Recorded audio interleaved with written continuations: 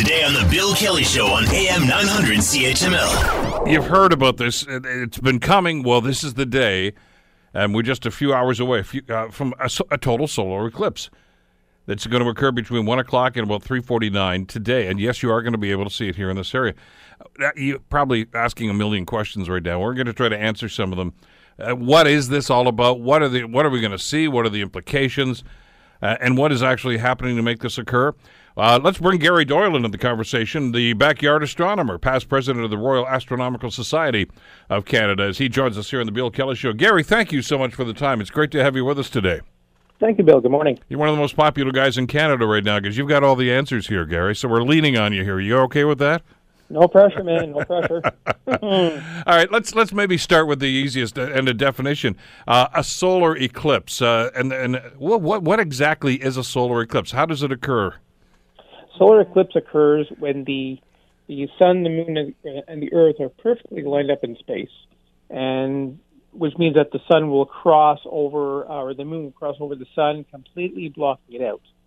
But unlike a lunar eclipse where half the world sees the moon turn orange, only specific areas on Earth will see a total eclipse.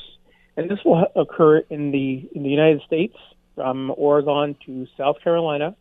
It's about a 112-kilometer wide path, but it goes from coast to coast.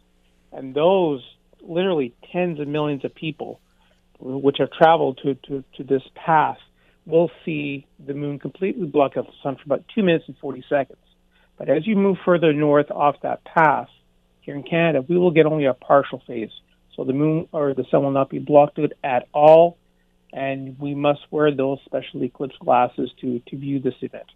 Now, yeah, because I'm just looking at the map, at the tracking map here, Gary, and I'm just trying to extrapolate from that. We're here in Hamilton, for instance, in southern Ontario, and I think we're at about 75%, are we not, in this area? Yeah, you're actually 78%. 78%. Only 61 for Ottawa. So you guys are getting a slightly better show.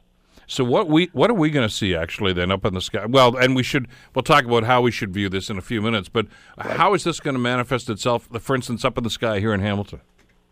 Well, slowly, starting about 1:15 or so, the moon crosses in front of the sun as here, and over the course of time, over the next hour or so, it might get definitely a little dark because only about 1/4 of the sun will be visible.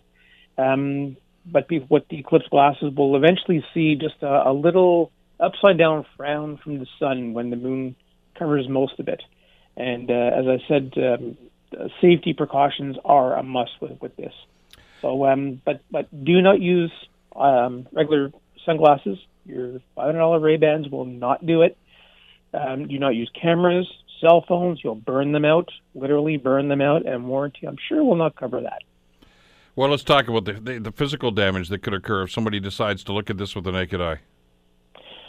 Unfortunately, we always tell our kids, don't do this, don't do that. And we're always worried about the kids and even animals looking at the eclipse. But adults, of course, we're going ahead and do it. Do not do it. Do not look at the sun without protection on your eyes.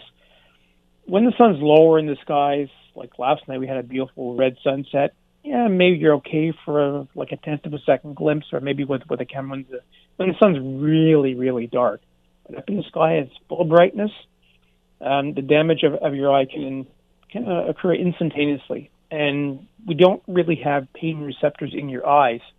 So you might notice the damage about 12 hours later when you cannot reach your phone or see TV, anymore. And unfortunately, once the pupils are blown, that's about it. Unlike cutting yourself or breaking a bone, that will heal. But your eyes, totally different. So do not take any kind of risks with your eyes. I said this is akin, as you mentioned, like a flash photography or something like that, where we're blinded for a couple of seconds. It doesn't really hurt, but we just can't see properly. And I guess the key part of that message is what you've just underscored here, is that it doesn't go away. I mean, if you damage your eyes, you're in big trouble. That's it, for sure. Don't think you'll actually go blind, but still, you can be legally blind, which means you can't drive anymore, and so many things. Now, see, that's the problem with eclipses, because people think, well, sun's mostly covered, I can stare at it for 2-3 seconds, try to see the moon. That's why people get into trouble. It's the staring part. we've glimpsed at the sun many times, about a tenth of a second long while driving your car, low on the horizon. Sometimes we just can't help it. But it's that staring at the sun is what we really don't want people to do. Want to hear more? Download the podcast on iTunes or Google Play and listen to The Bill Kelly Show weekdays from 9 to noon on AM 900 CHML.